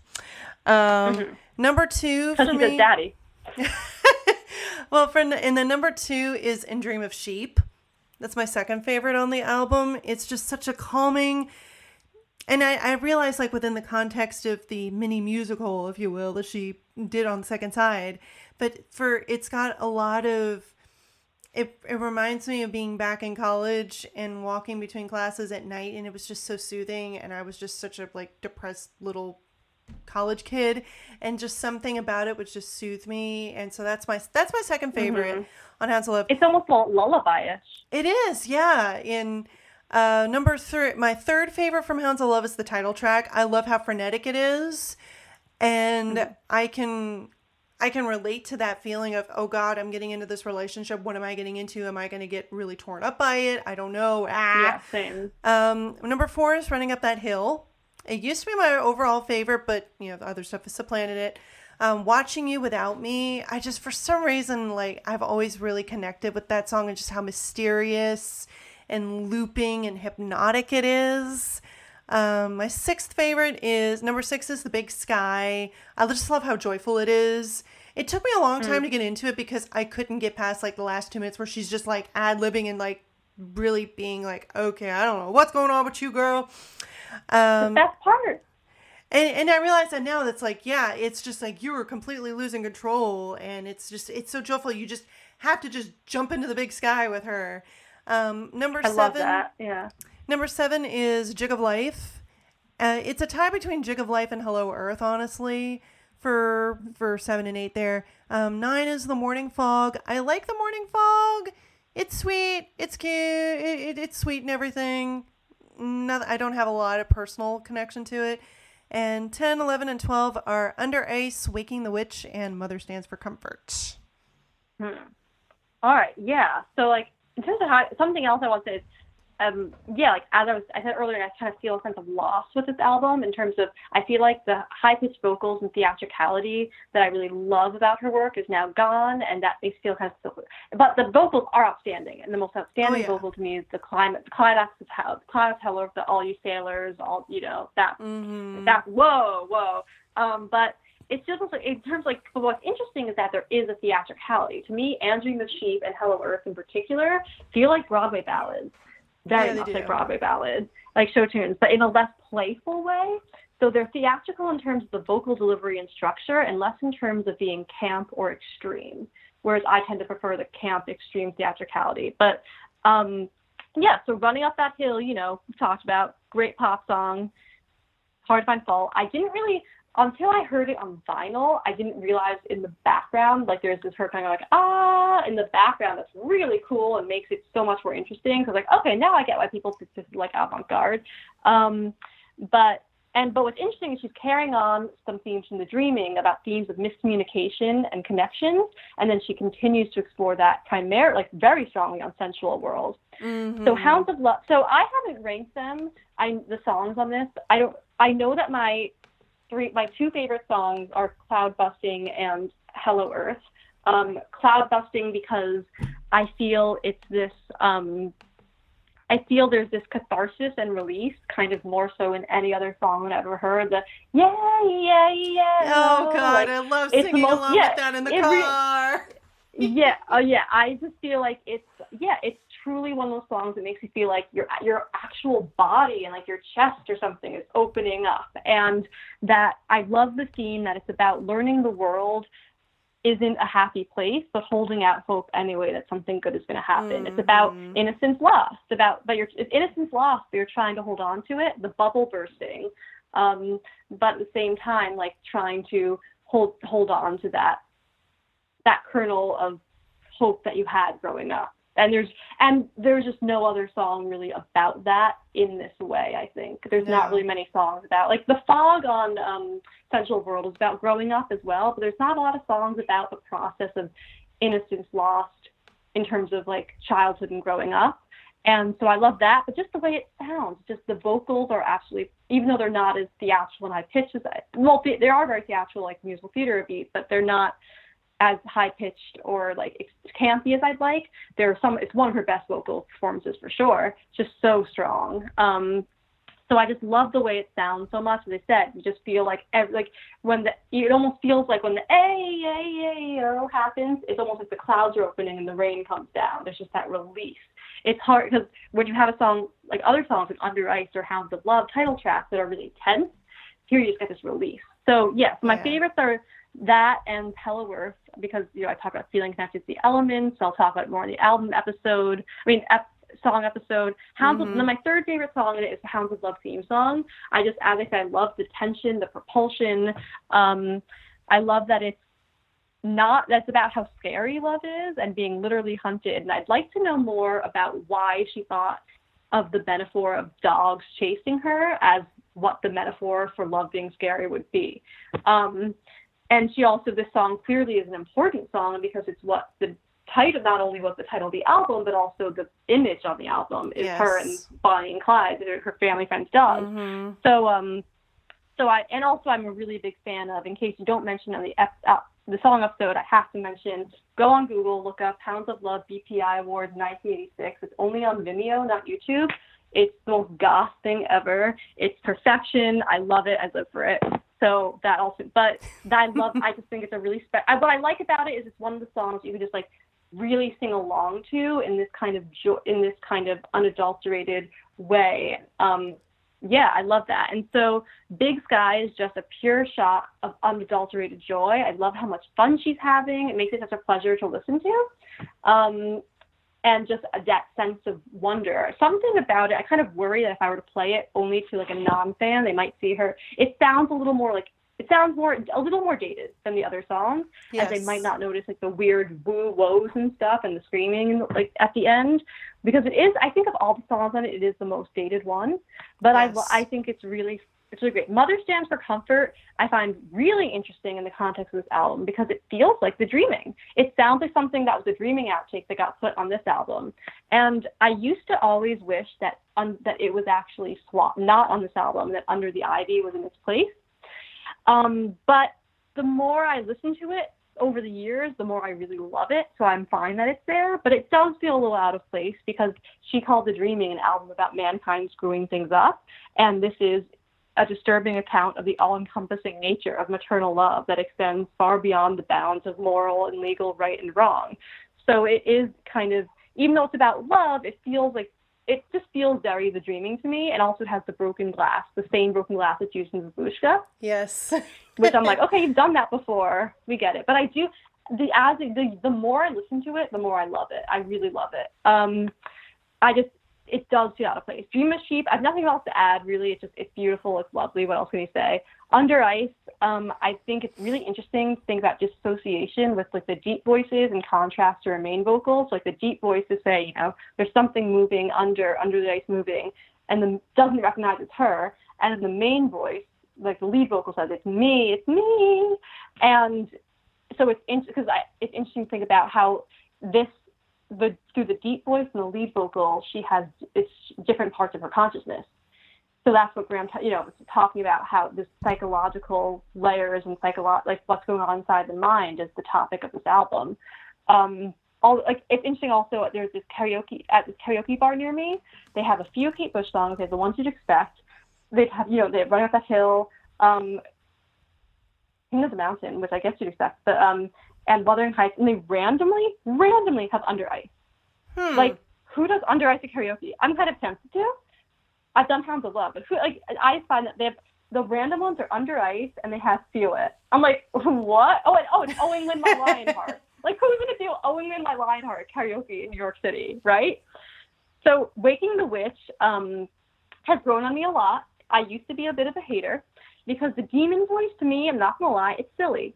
I find it a little so I listen to this album a lot when I work out. I have this workout tape that I do, and sometimes when I'm with family, I'll do the tape, and Hounds of Love actually syncs up perfectly with the tape, so I turn the volume of it off, and I put on Hounds of Love, and sometimes I get self-conscious and Waking the Witch songs, not because it's weird, but more because like the silliness of the demon voice. And but I feel like some of the it's just noise criticism that gets leveled at The Dreaming is equally applicable to this song, but people don't really apply to this because they have this view of Hounds of Love as like unimpeachable or something. But I do enjoy it. It's fun. I just wish the demon voice was different. And I think it's interesting that it's one of the few times that she directly talks about witchcraft, because everyone always compares her to a witch, but she doesn't actually. It's just not someone like Stevie Nicks who actually does talk about topics related to witchcraft in her music. She never really does, rarely does. So it's kind of a nice little nod to the witch thing, and also because with the witch comparisons really have everything to do with being a woman whose presence and voice others, primarily men, don't know how to digest and understand. And as in Waking the Witch, they persecute you. I mean, the witchcraft, people call it really was a genocide against women. Literally, millions of women were killed in Europe. It was because of men afraid of women, essentially not knowing how to understand women. And if you were a certain type of woman, that wasn't okay. So that's very much a way people perceived her and perceived a lot of women artists. So I think it's an interesting nod to that. Like, even if it's not conscious, the way she's been treated, she's kind of been, like, especially prior to this, I think this album, I don't feel like it, it's true. This album is the one that established her as, like, an artist that people took seriously. Before that, she was kind of public. It was okay. You can make fun of her for being ridiculous. She was kind of being publicly dunked, especially with The Dreaming. Watching Without Me, I really enjoy.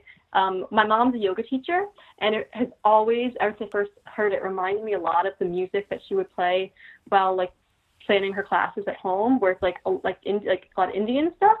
So it reminds me of my childhood. I like the chillness, but I also so it's very chill, but there is that a story to it. You know, she's watching her family be there without her, and I just like that it's especially for it's between two really chaotic songs. You have this little calm, and it's a really pretty, nice thing. Jig of Life, I really love it.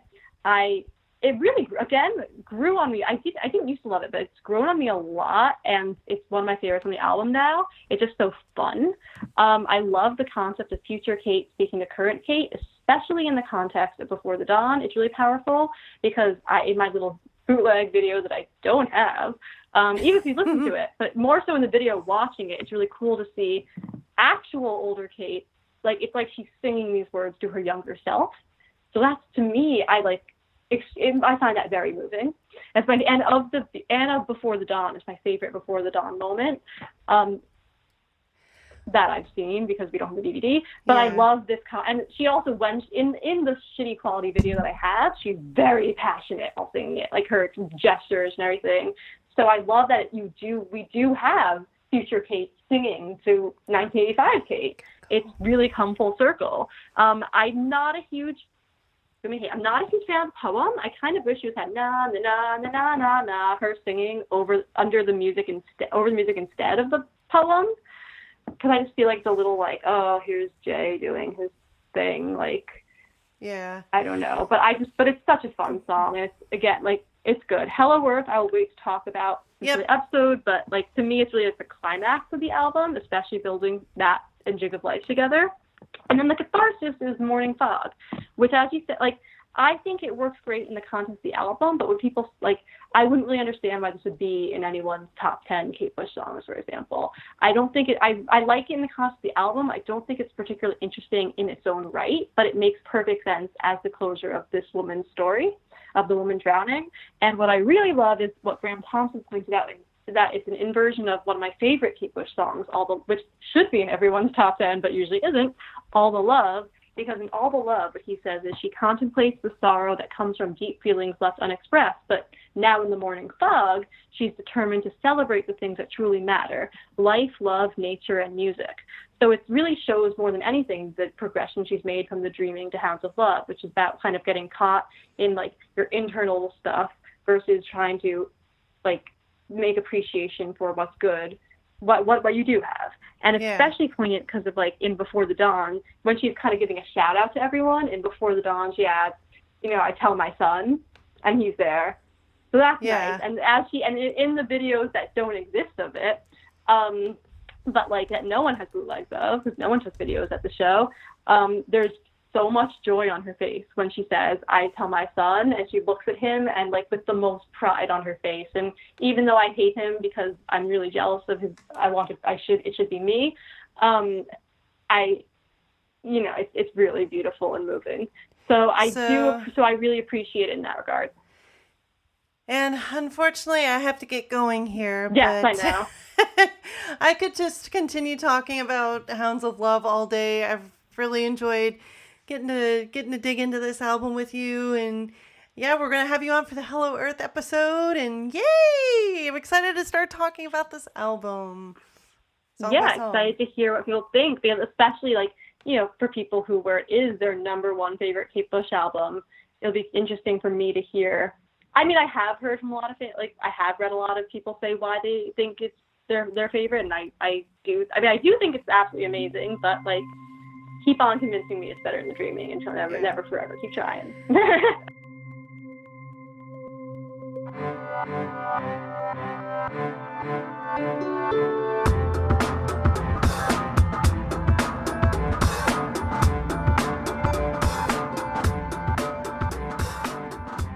Thank you all so much for tuning in to this very special episode of Strange Phenomena, the music of Kate Bush. Well, I had a feeling before I started the discussion with Zoe that this was going to be another long episode, like the Dreaming album intro episode was, and I was right! Look at this, we have almost hit the 2-hour mark! Oh my goodness, and this was just introducing the album. So, speaking of the album, starting next week, we're going to go into all the songs from Hounds of Love, starting with the album's first single, Running Up That Hill, and I'm super excited to talk about that one. I'm just always super excited to talk about all of these Kate Bush songs, and I'm excited for you guys to get to hear these really awesome discussions. So join us next week for a discussion of Running Up That Hill. See everybody then.